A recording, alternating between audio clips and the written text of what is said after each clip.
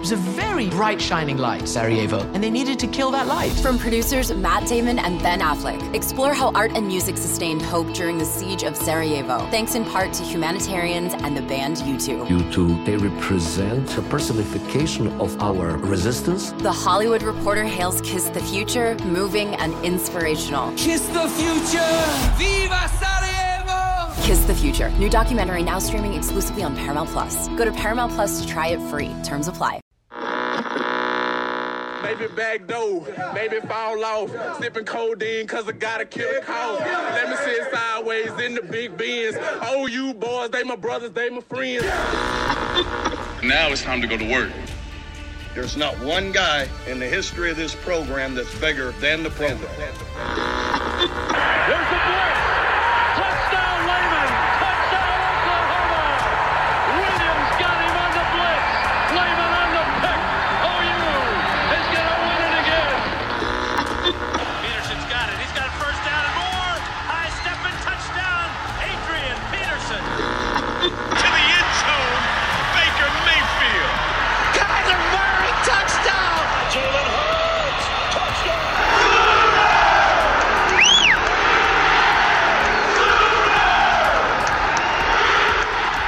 You're listening to Brandon Drum. Look, I think the program's moving in a great direction. And Parker Thune. Venables knows what he's doing. This is the OU Insider Under the Visor podcast.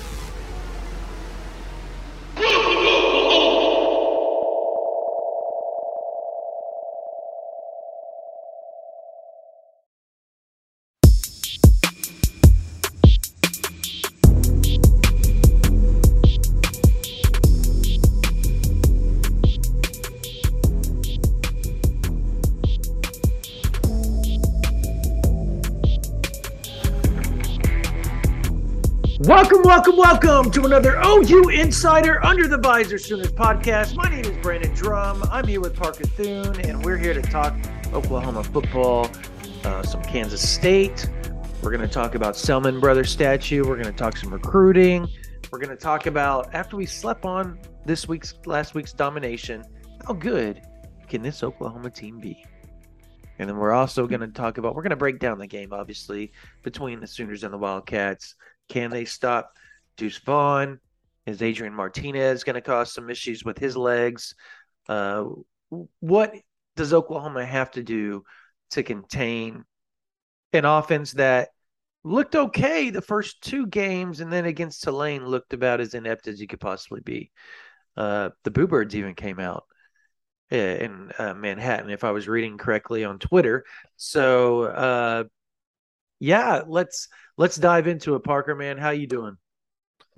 I'm good. I'm looking forward to a primetime tilt this weekend. As a media member, I have learned that, and it's not this way for fans necessarily, but specifically as a media member, 2:30 kicks are the worst. 7 p.m. kicks are much better, and 11 a.m. kicks are honestly ideal, because if you get a 7 p.m. kick, you're done with post-game coverage at like 1 a.m. Then you go to sleep and tie up whatever loose ends you need to tie up on Sunday. If you get an 11 a.m. kick, Brandon, you got everything done by like 6, 7 p.m. Saturday night, and you can still sit down and watch college football, watch the late slate. So, and you get to looking forward to our first 7 p.m. kick of the year this weekend. Yeah, and you also 11 a.m. people don't understand, like, why do you all like them so much? Yeah, we get to watch college football while we do the post-game coverage too. So, like, it's on in the background. We're sitting there watching it while we're typing or uploading video or doing a podcast. I have a television right here on my desk and DirecTV and all that type of stuff sitting right here. So we get to watch it while we do our podcasts or any post game, anything. It's like right here, you can flip through the channels. 11 a.m.s are glorious. I hate waking up at 6:30, 7 o'clock to get to a game, but outside of that, it's pretty awesome. I mean, Saturdays are for sleeping in. The one thing I will say is, if I don't travel away from home, which I don't know what I'm going to do 100%. Like I'm talking to David Hicks's dad. I'm trying to figure out if they're going to come up, and if they're going to come up, I'm going to make the trip down there, just kind of, I've already been down there. Right. So and I've already seen Denton Guyer. I've already done it. We're going to be in Dallas next week. So there's a lot of me trying to figure it out because Jacoby Johnson and Mustang is playing UConn tomorrow as well. So I don't know. But the cool thing about it is, dude, I got a TV on my patio, and we got like this nice furniture that thanks to my dad and Grandma Linda bought for us for Christmas last year. And I can sit out there with some coffee in the mornings, little jacket on, and watch College Game Day. You don't get to do that when you travel. Parker, you know that as well as me. Like, it's like, let's go. And if it's morning games, let's go. There's no relaxing, getting to tune up for the college football day. Your tune up is getting to that stadium and tuning up for that game. So there's pros and cons for everything. The fans, I know they like 2:30 as long as it's in the fall and it's not summertime and 95 degrees, and they like 7 p.m., 6 p.m. kicks. We hate them. We hate 2:30 kicks. So I guess you still get to do the whole game day thing, but not very much because you got to leave at the end of game day and take off for the game if it's 2:30 kicks. So 2:30s are the worst, Parker. They are the worst. They're the devil is what they are. They on are Saturdays. But that aside, I'm not muted. Can you hear me? So anyways, are your AirPods tripping out again?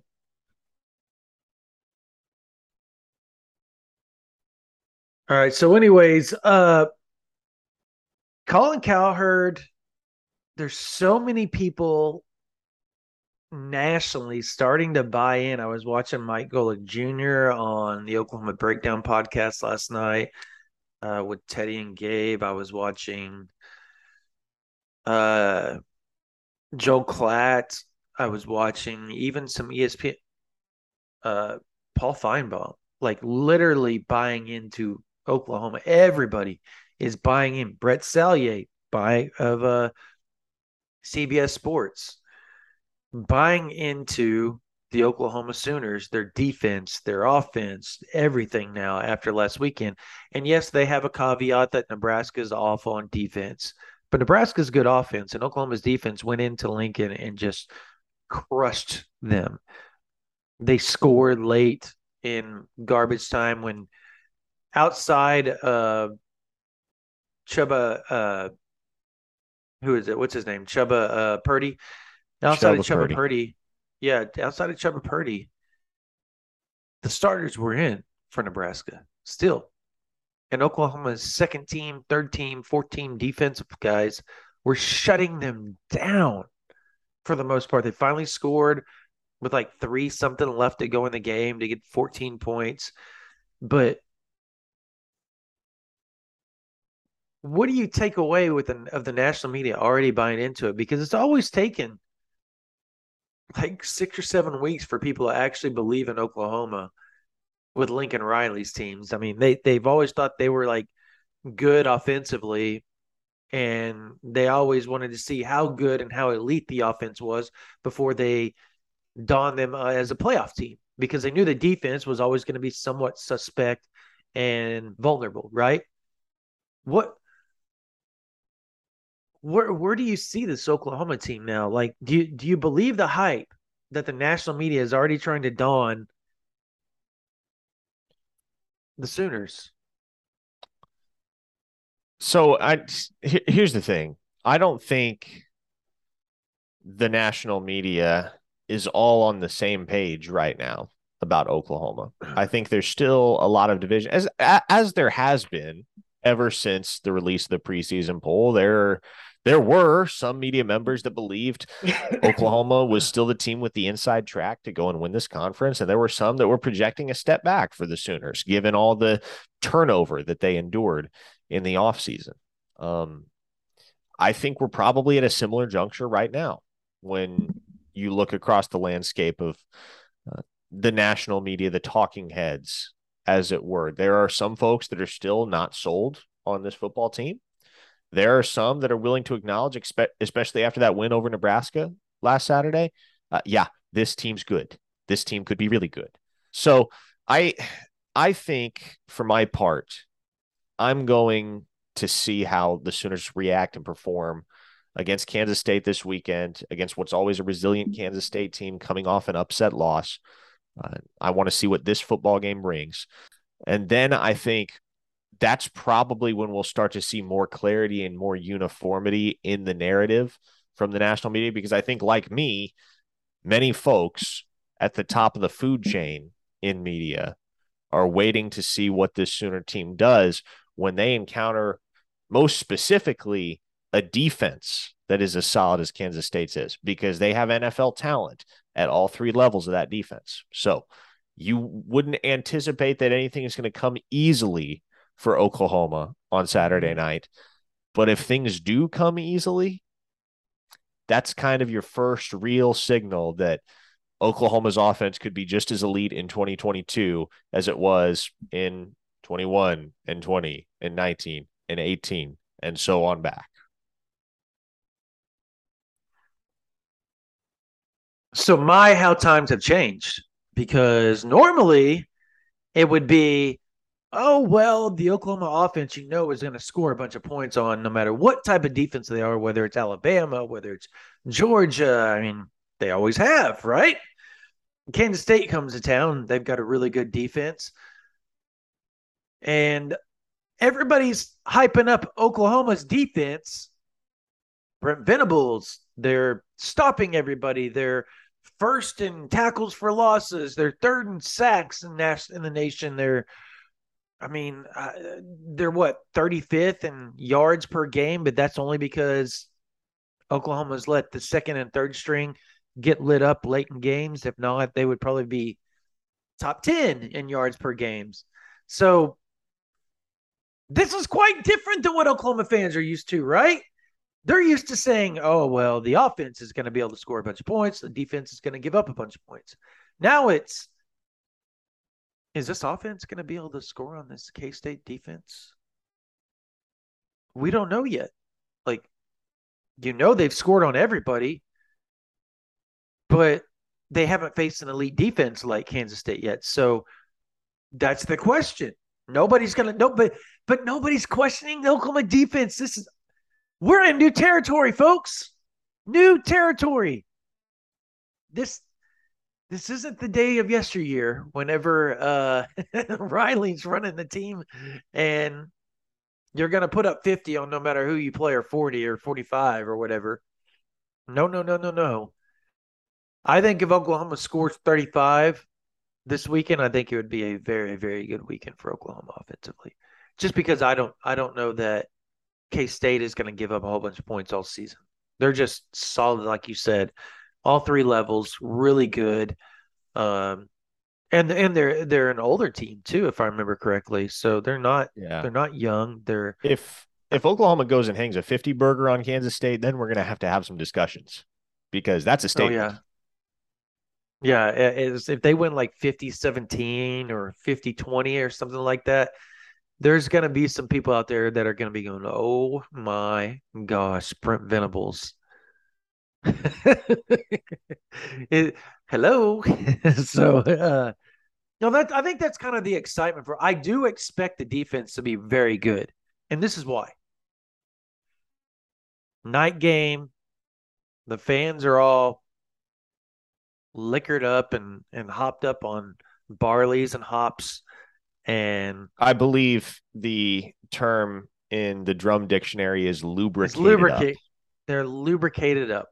Yes, that's not just a Drum Dictionary. Even people that commented on our Twitter when I put that up there even said that is an older phrase for drinking. Yes. That's probably before the days of KY jelly. So I'm just going to say that.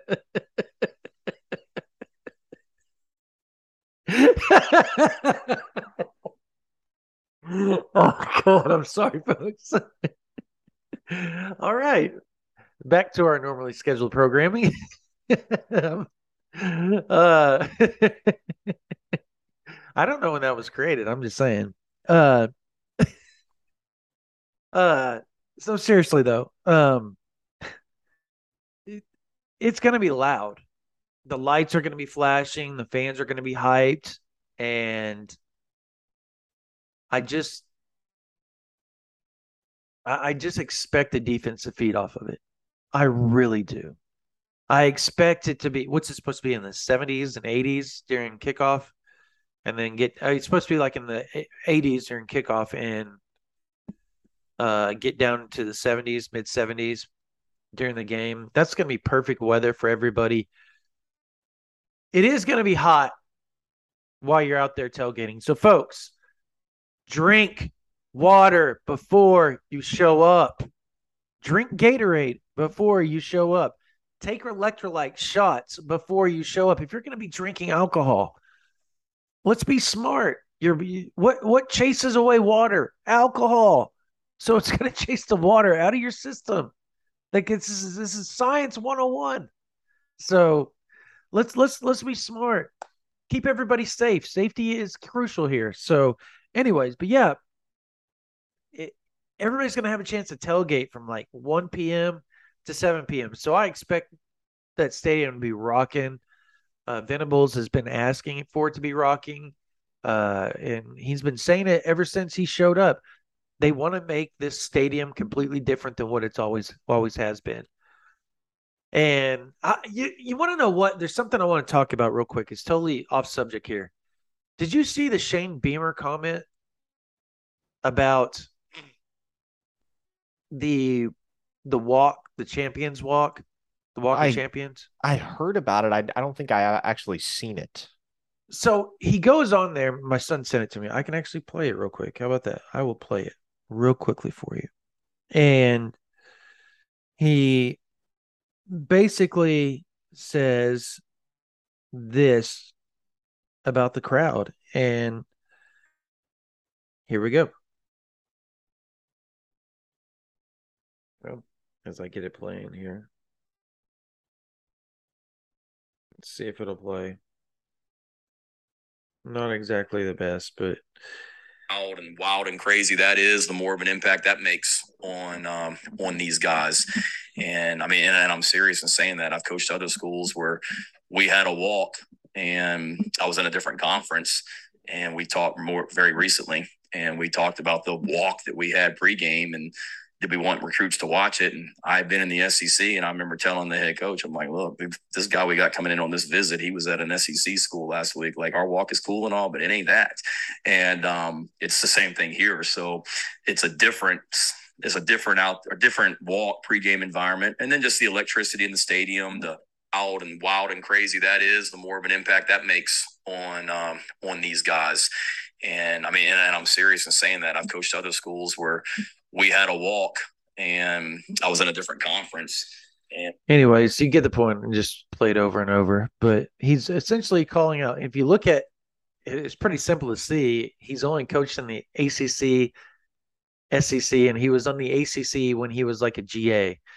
So he wasn't telling the head coach, which was his father at the time, it's blah, blah, blah. It's not cool. This guy's whatever. No, he was talking to Lincoln Riley and telling him, the Walk of Champions is cool, but Oklahoma fans just don't show out. What have they done the first few games this year? Completely showed out for that thing, right? Thousands and thousands and thousands of fans have been there. Wild and crazy, just going nuts. And it's different. The fact that Venables even talked about how the recruits were in awe, looking overhead down on the Walk of Champions in the stadium and going, wow, this is unbelievable. And these are guys that have been to SEC schools for this very same deal. So I think times are changing, Parker. The stadium seems a little bit more vibrant these days, right? I would say everything seems a little bit more vibrant. And I think that's been a natural consequence of the offseason that Oklahoma football had. And that was always going to be the reality. everything Brent Venables did and everything he participated in was going to have so much more hype around it than anything of that ilk tradition-wise or protocol-wise that has ever been done at Oklahoma before. So you're not at all surprised to see the Walk of Champions take on some renewed vigor, because it's Brent Venables out there at the front of the pack, leading the charge, slapping hands with the fans. People are juiced to see what that man's going to do with Oklahoma football. Right. And so like he's like King Midas right now, as far as Sooner fans are concerned. He walks on water. Everything he touches turns to gold in the eyes of these fans. And is it going to stay that way forever? Probably not. But like there will come a point at which the honeymoon ends, you would think. But for right now, these fans embrace everything he does, everything he says, with the utmost fire. I love the analogy. Nothing like Greek mythology for a nice analogy. So yeah, it is. It's a he's done a great job, man. Like, and I think his openness to the media has been something that has also helped. Whereas Riley started losing the media, which in turn started losing the fans. And when that happens, he was never on the hot seat or anything like that, but he wasn't good enough at that point. Like, and he could tell fans were just kind of getting annoyed with the status quo with him, right? Like it just got annoying for a lot of fans that you knew what they were going to be. They were going to make the playoffs and they were going to lose. And that's what they were going to do because they could not find the recipe for defense. They could recruit defensive talent, and anybody that says they can't, I challenge you to go back and look at all the classes from like 2017 on. It's been elite defensive recruiting, but they couldn't develop those guys. Those guys just stayed kind of who they were, right? Like they never took off. Neville Gallimore took off. I'll give you that. Nick Benito took off. Kenneth Murray took off. Trying to think of somebody else that took off. Isaiah Thomas. I mean, those are maybe the four guys that literally lived up to their hype from coming in, and the rest of the guys just kind of went like this. I guess Trey Norwood and Trey Brown ascended pretty good. Delarian Turner-Yell. Don't forget Delarian Turner-Yell. So in a 5-year span, there was like 8 guys on defensive side of the ball that literally ascended to a greater status than what they were when they arrived, right? You look at Deshaun White, prime example. Brent Venables, year one, Deshaun White. For those that follow recruiting, Deshaun White was the biggest tussle between A&M and Oklahoma. He committed to A&M, did a commitment video with an entity that I was with prior to being at 24/7. He literally did 2 endings. He was that torn. Chose A&M, right? A&M struggles. Things are changing. Sorry, I sound nasally. I've got allergies today. And he flips to Oklahoma. But he was one of the top players in the country at linebacker. Like, it was a big deal with him. Do you remember this, Parker? Or were you not following recruiting? I would not have been working the recruiting beat yet. So, no, I do not have any specific recollection of this. This was 2018. And it's 2018, 2017? 2018. 2018, yeah. And everybody thought his freshman year he came in, he did really well. And they thought, oh my gosh, he's going to be a really good player. He never changed. Never changed. Under Grinch, it just stayed the same. So, I don't know. I guess my point is that year one, you're already looking at what, before he got kicked out of the game for the crown of the helmet hit on Casey Thompson, he was playing like a madman. Literally was playing out of his mind. And he's played well all season long. It is what? How can one coach come in, Parker, and just change the whole fabric of that defense in a matter of 9 months?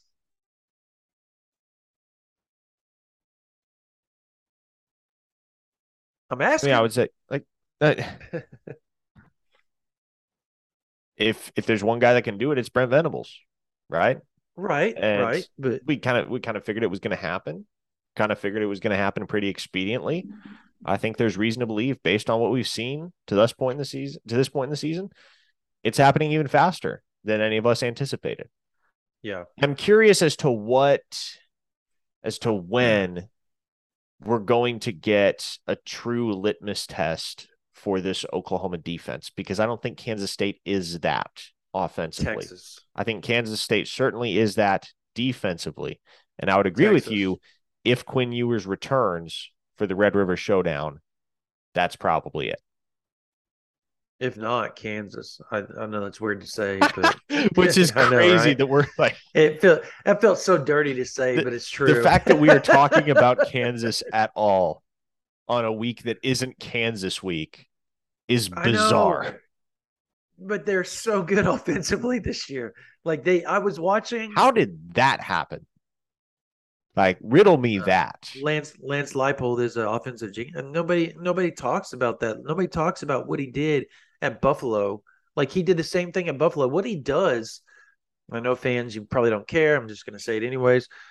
What he does is he literally makes everybody be so technically sound, and then he essentially does what K-State tries to do to you, but at a much better level, and that's where they formation you to death. Just formation you. They personnel you to death. Like, they're going to put you in awkward positions.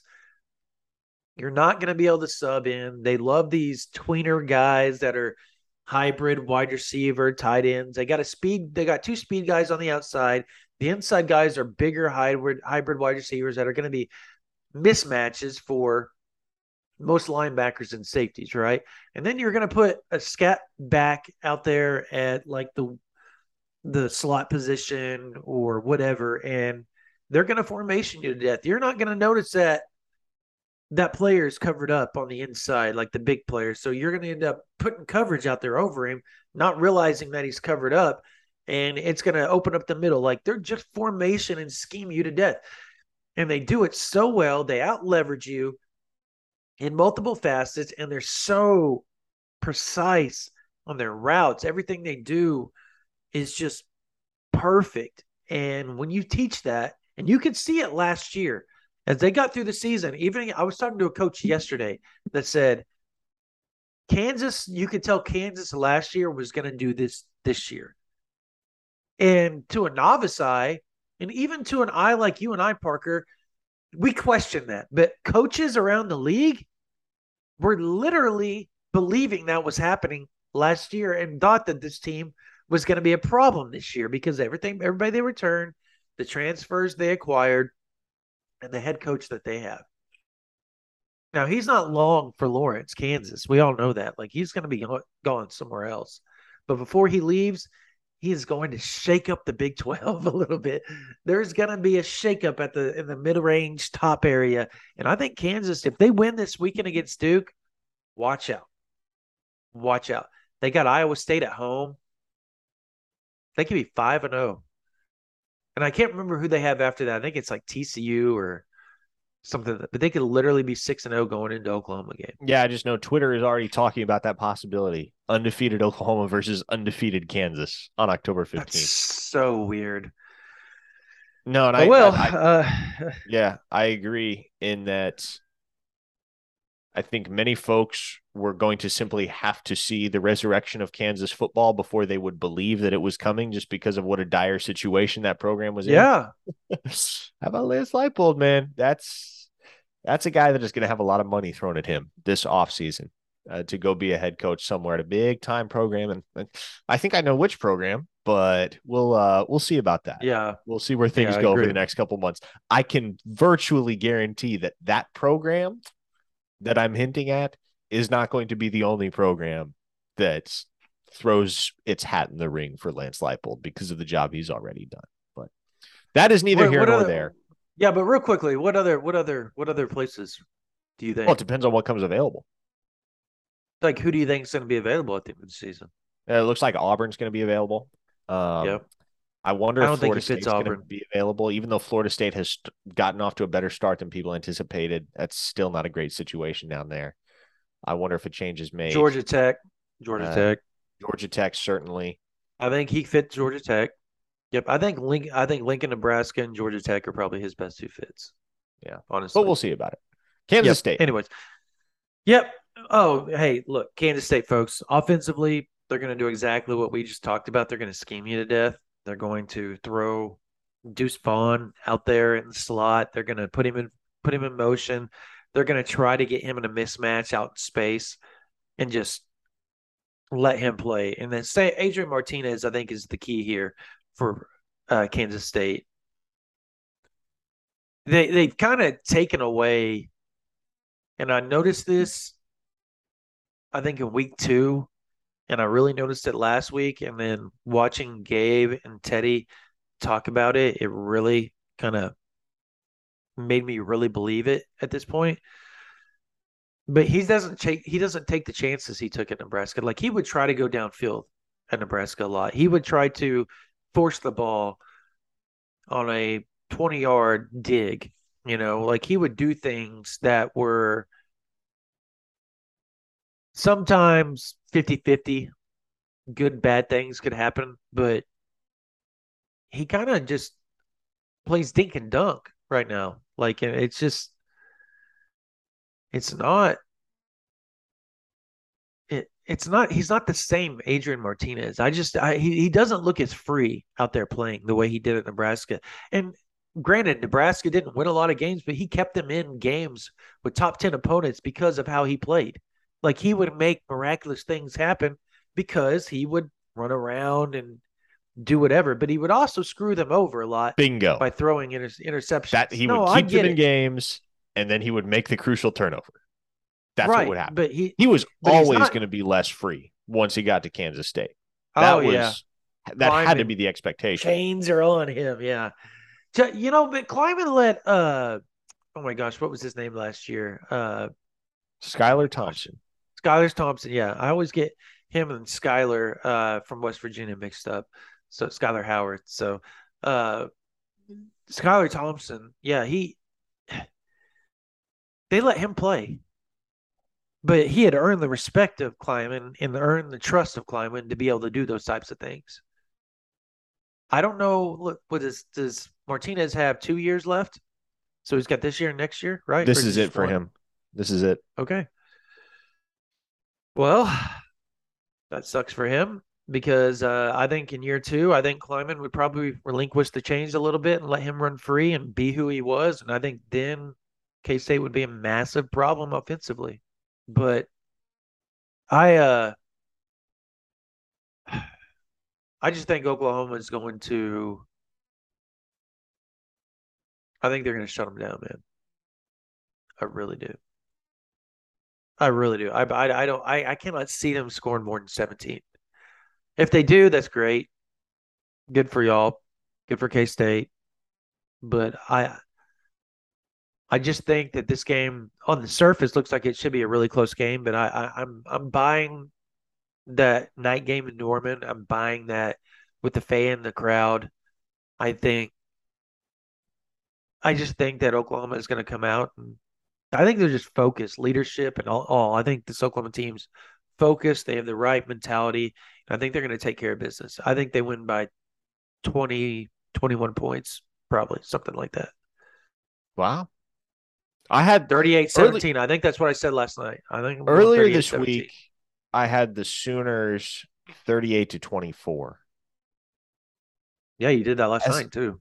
Yeah. As I've gotten deeper into this week, that increasingly feels a little bit high on the scoring end of things to me, but I'll stick with it. I don't think Oklahoma is going to struggle to move the ball.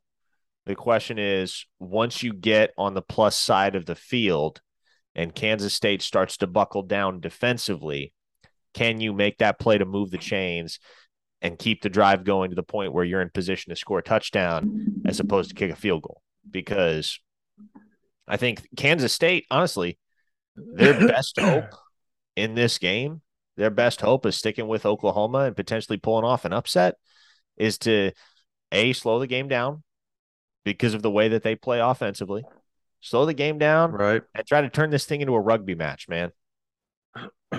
It doesn't matter. If you can bend but not break defensively, and you can make Oklahoma settle for a whole bunch of field goals, then you've got a chance because you've got a guy in Deuce Vaughn that can break a game open with one play. And so that's going to be the recipe. That's going to be the roadmap for Kansas State Saturday night. Do they pull it off? No, I don't think so. I think this Oklahoma offense continues, as we've seen through the first three games, for the most part, continues to move the ball effectively, continues to find the end zone. Right. I think that probably leads to a bit more scoring than some folks anticipate. Because once Oklahoma jumps out to that big lead, Kansas State's going to have to start playing catch up. And so I actually, you know what? I almost talked myself out of that 38-24 score prediction, but now that I hash it out verbally, I'm going to stand by it. Sounds good to me. 38-24 Sooners. So you think Oklahoma covers? Barely. Yes. Okay. Well, let me ask you this. This is where I am going to come in and ask you, what is your reservation here? Because notoriously when Kansas State's coming to town or they've been going up against Oklahoma, they take the air out of the ball, right? And Oklahoma's defense has to stay on for long drives on the field, right? Do we really believe that that's going to happen on Saturday? Do we believe this Oklahoma defense is going to allow long drive after long drive after long drive, third down conversion after third down conversion after third down conversion? Or do we believe that this Oklahoma defense, being different that it is going to they're going to put Kansas State in a position to where it's already 14-0, and now Kansas State has to get out of there, take the air out of the ball game plan, and try to play catch up with Oklahoma, therefore opening their game plan up a little bit more, which in turn plays into Oklahoma's hands defensively because now they're not trying to formation you crazy to death. You know exactly the formations they're going to probably be in. It's going to probably be more of a spread type formation because they know that they have to play score for score with Oklahoma at that point because I don't know. I just think that we all have like this PTSD with Oklahoma and K-State because of what we've seen for years and years and years and years with Klieman. And everybody feels like he has like this magic potion playing Oklahoma. And we're not counting the fact that everything is different. That magic potion, the offense is different. The defense is different. Both coaches and scheme, mind you. So does that potion work the same for this team? I think that's the question I ask more than anything else. And I'm interested to see your thoughts on that because I don't know that it does. If you're going to give up 17 points to Tulane and you're not going to be able to score on Tulane and you struggle to score – I mean, South Dakota, you scored 34 points, but if I remember right, they got all their points, in the first quarter for the most part and struggled throughout the rest of the game against South Dakota. I'm not talking South Dakota State or anything like that. I'm talking literally South Dakota. And then against Missouri, they were pretty balanced, but the other thing I ask is, has Kansas State played a team that's athletically as gifted as Oklahoma yet? We all know they haven't. No. But so how does that come into play? You know, like coaching, athleticism put together, how does that come into play? Like Can Oklahoma? Is there a world you believe Oklahoma comes in and just completely dominates K-State and runs away with it? Yes, there's a world in which that happens. Just like there's a world in which that wouldn't happen last weekend against Nebraska. And that turned out to be the world we're living in. So, yeah, I think that possibility is on the table. I think it's going to require a very well orchestrated game from Jeff Lebby in particular, because or Dylan Gabriel. I don't think Brent Venables and this defense are going to struggle to keep Adrian Martinez and the Kansas State offense in check. I just don't. I think you're more worried about this game turning into a slugfest than a track meet. Far more worried. Yeah. No, I agree with that. So if Oklahoma runs away with this game, what is the national reaction? Does a Tulane loss kind of lessen the blow that might have nationally? I think it will. I think it will. I still think here's the deal, Brandon. It's not this way locally, but it's certainly this way nationally. People generally reserve their judgments on Oklahoma until the Cotton Bowl. That's probably what it's going to be this year, because I'd anticipate that the Sooners are going to be 5-0 heading into that game.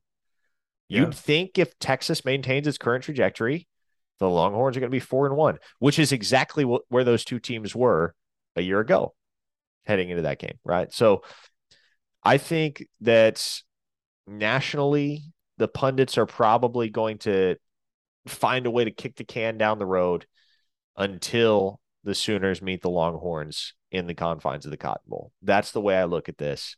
And I think we will have a very strong indication come Saturday evening of what type of team Oklahoma really is.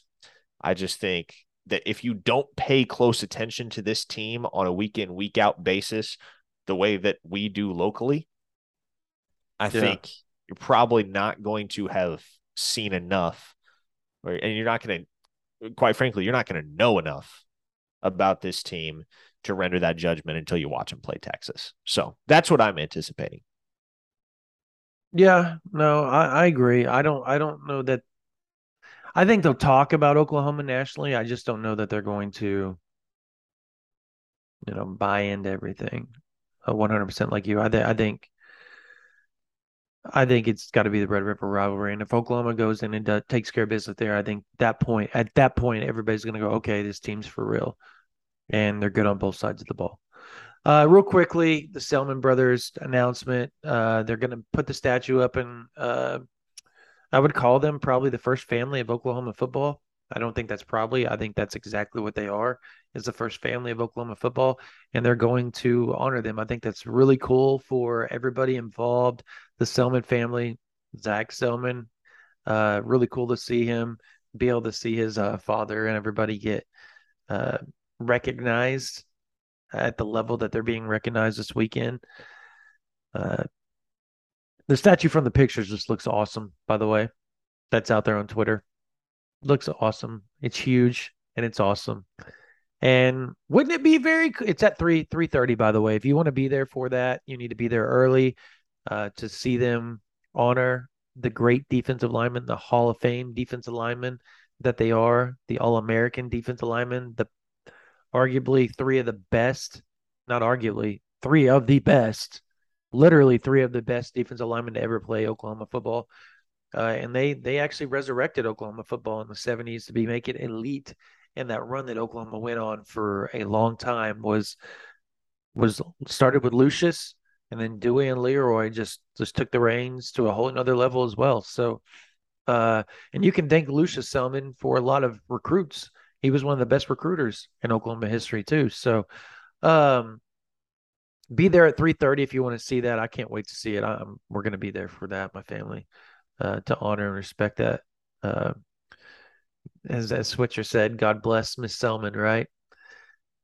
He always said that. He said, God bless Miss Selman, because it made them unbeatable for a long time, literally unbeatable for 35 straight games. So, anyways, recruiting wise, though, I think that's going to be a big thing that Oklahoma shows, that they have such history on the defensive line. In particular, if one player shows up, two players show up one is going to 100% be there, and Nigel Smith. The second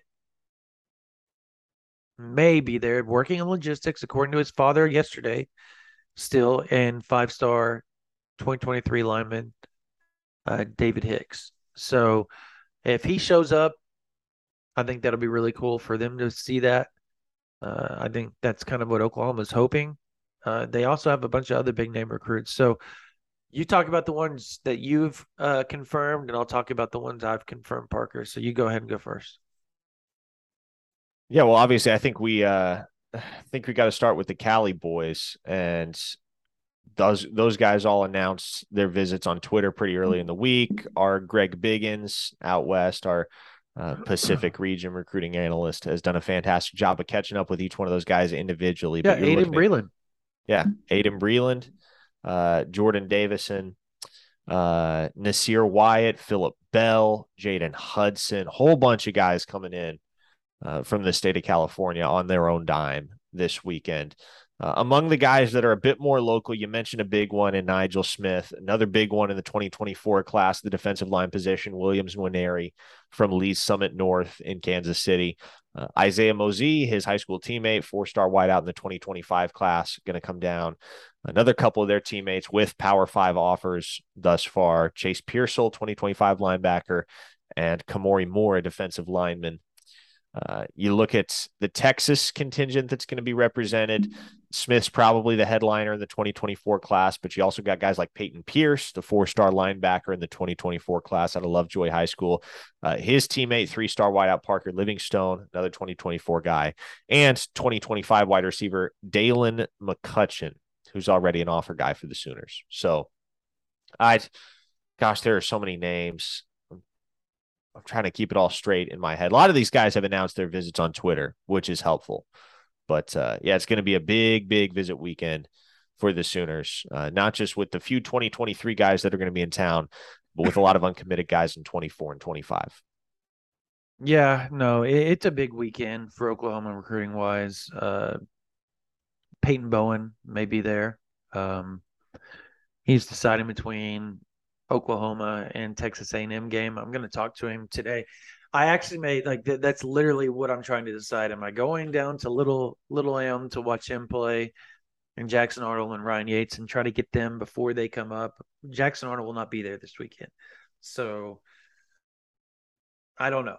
I'm trying to debate that. Am I going to go watch DJ Hicks? I've got to decide within the next 2 hours and fill out the form and get everything lined up logistically for me to make that trip. While I get this podcast up, obviously. So that's kind of my deal. Or I'm going to stay back here and I'm going to cover Jacoby Johnson and go watch Jaden Nickens tonight. So that's 2025. He's going to be there. 2025, top 20 player overall in the country, 5-star safety out of Millwood. If I stick around, that's going to be my schedule, is going to see Jaden Nickens tonight and then Jacoby Johnson tomorrow. So I'm working on some things, trying to figure some things out. It's just been a tough decision this week. This week has been the hardest decision because I know next week I'm either going to see Jackson Arnold and Peyton Bowen and all them, or I'm going to fly out and watch Tassili Kana play in Utah, and then fly back for the OU TCU game and do all that stuff. So this whole recruiting, people don't understand. Parker and I cover the team, OU team, and we cover recruiting. So it is hard for us to logistically do all this. We travel ourselves. It's tiring. We get Monday through Wednesday to try to recharge, but I got kids and they've got games. So we got practices and we're traveling everywhere, doing all that type of stuff. Then Thursday rolls around. I'm either going to their games and then hitting the road, or I'm going to their games and hitting the road. There's no other option. Anyways, yeah. So you got Jaden Nickens, Jacoby Johnson will be there this weekend. Um, Ryan Yates, 4-star safety, will be there with his father this weekend. Oklahoma's pressing hard there. Like this is, I don't know that they're going to make a rash decision and say, "Hey, we're going to move on," if they don't make a decision here soon. And I'm talking about him and Peyton Bowen. But I think if a decision isn't made shortly after the OU Texas game, I think you're dang well going to see Oklahoma go full blown all in on Marvin Burks Jr. and Rohan Fluellen. And Marvin Burks Jr. is a 4-star safety out of St. Louis, and Rohan Fluellen is a 3-star safety athlete, wide receiver, all the above, committed to TCU out of Gilmore, Texas. So we'll see. Oklahoma likes all 4 of them. And it's going to get to the point where it's going to be first come, first serve.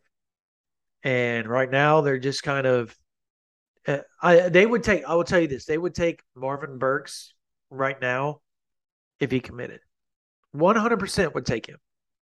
And I think that's something that I don't know that Ryan Yates and Peyton Bowen realize. Like, and Oklahoma, Brent Venables, all that. I think Brent Venables is a guy, you know this more than anybody, Parker, outside of myself and those that cover recruiting. Well, everybody knows this, but it's kind of on the recruiting side. He's no nonsense. He wants decision makers. He wants guys that want to be Sooners. And so when this thing drags out, it gets to the point where, we'll see. And I don't know that he's going to wait too much longer because they have to have 2 safeties. They want high school safeties. If they had to, they would go in the transfer portal, but that's not their preference with this class. So we'll see. But there's a lot of big names on campus. You named most of them. And I'm sure there'll be more names added as we get closer and closer as well. So we'll have the full list up on OU Insider VIP, by the way. And we've got a bunch of other stuff. We got a bunch of recruiting notes on OU Insider VIP if you want to go check them out. On where Oklahoma stands with the top defensive lineman in the country. I wrote a whole story on it and who they're going to get, who I feel they're going to get in this class. All right. Before we close this thing out, let's talk about how good do you think this Oklahoma team is? Like, honestly, how good do you think they are? I think they looked like a playoff team on Saturday against Nebraska. I think that's fair to say. I don't necessarily think that means that they're going to be a playoff team at the end of the day, but I think it's fair to acknowledge they were that good on Saturday. The question is, can they remain that good for the next 9 games? And that's the challenge before Brent Venables and this staff. To me, this is a team that is the cream of the crop in the Big 12. I don't know that I buy Oklahoma State. I don't think Texas has quite the talent on both sides that Oklahoma does. And I think although Baylor is a very well-coached team, I just don't know that they're going to be able to take advantage of the attrition across the Big 12 the way that they did a year ago. So right now I like Oklahoma to win the conference. And as we discussed last night on the YouTube Live, Brandon, I think they will be favored in every single game this year. Does that mean they win every single game? No, I don't think so. I think they trip up somewhere along the way. Most every team does. Going undefeated in the regular season in college football is a really hard thing to do these days. I don't think it happens. If it does, great. At that point, you basically lock yourself into a playoff spot regardless of what happens in the Big 12 title game. But I think most realistically, my expectation preseason for this Oklahoma team has held up. I expect them to be a 1-loss team that plays in Arlington in December. Yeah.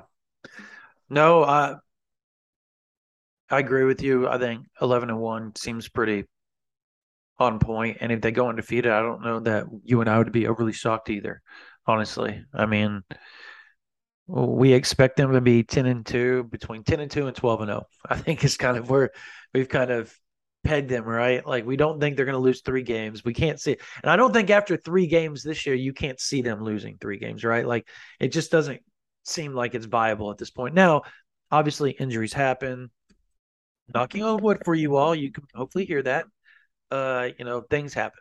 But yeah, I think that this team has a chance to be pretty special if they gel and come together the way we all feel they might be able to. All right. So that's going to do it for this version of the OU Insider Under the Visor podcast. It's one of the shorter ones that we've done because Parker's got to go do some radio, and we got a late start today. So we had some technical difficulties. Anyways, if you're not an OU Insider member, I think you should sign up. The VIP board is always hopping. There's always thousands and thousands and thousands of fans. And I think people underestimate how knowledgeable the fan base is. When you go on the OU Insider board, there's always people that have inside information on the team. There's always people that have inside information on the recruiting. These are just fans that hear stuff, that know people within the program and post on our board all the time. You don't just get Parker and I. You get fans that have connections to the team that will post. They're not going to post on Twitter. They're not going to post on Facebook. They're going to post under probably aliases like they do on our board. And that's how this thing works. So if you want our information that we get from behind the scenes, that we post daily on recruiting, team, anything you want to know Oklahoma Sooners football, we do it. We have chats, we have Q&As, we do everything. We answer your questions on the board no matter what. You can start your own thread. You can talk to thousands and thousands and thousands and thousands and thousands and thousands of OU fans that have already signed up. We are one of the largest 24/7 sites, and that's all thanks to you, the Sooner fan. And it wasn't like that when we first got around here. So we are so blessed to be able to do that, and thank you that you all trust in us to be able to bring you the most up-to-date and in-depth Oklahoma Sooners football and recruiting news on a daily basis. So you can try us right now, 30% off. 30% off. So that's $75 will get you OU Insider, will get you connecting with all the Oklahoma fans that are on there. You can great community of fans, and you can go check out all 250 24/7 VIP sites. That's insane for just $75. After the first year, so say you sign up on August 21st, or September 21st, September 21st. If you get to September 21st of 2023, after your year is up, you get Paramount Plus with it when you renew. Paramount Plus comes with it. So you get $220 in value. You get Paramount Plus for free. That's a great deal to go along with all of 24/7 Sports and OU Insider. If not, you just want to try us out, you can do $1 for the first month, $9.95 afterwards. So give us a shot. See if you like us. Most people tend to sign up. Parker can tell you, we get PMs all the time. Say, hey, I signed up for $1. I'm signing up for $75 now because this thing is awesome. I love the information. I like being in the know of everything that's going on with Oklahoma football behind the scenes. And we feel blessed and joy to be able to do that. Our job is amazing. We love doing it. It's a passion we have, and we have a passion to serve you guys. So thank you all. Hit that like. If you're on YouTube, hit that like and subscribe button. We love it. We're glad you're watching us on YouTube. And, you know, we've grown. I think we're almost to like 6,000, right? Almost 6,000 followers on YouTube. Very close. Subscribers. Yeah. We just started this thing like 4 months ago. So we're skyrocketing. And that's, again, thanks to you guys. Like, we wouldn't be doing the things we're doing, like almost 6,000 subscribers on YouTube. And we're on pace for like 22 million page views on OU Insider. Are you kidding me? Like, we're almost up to 5 digits in subs right now. Like, that doesn't happen if it's not for you Oklahoma Sooners fans. And hey, again, we're blessed, and thank you all so much for being on there with us.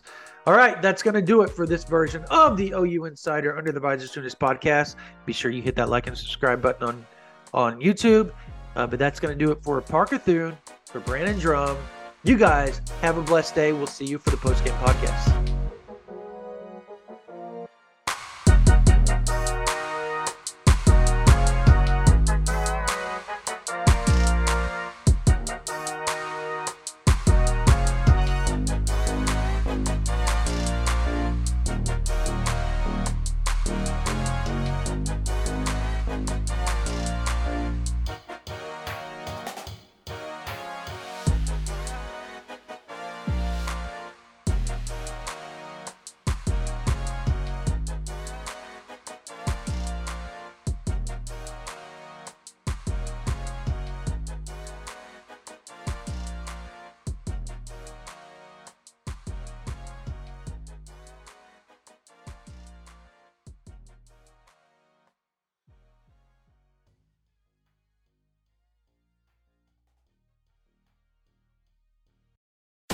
The wait is over. The Chi returns with new episodes on Paramount+.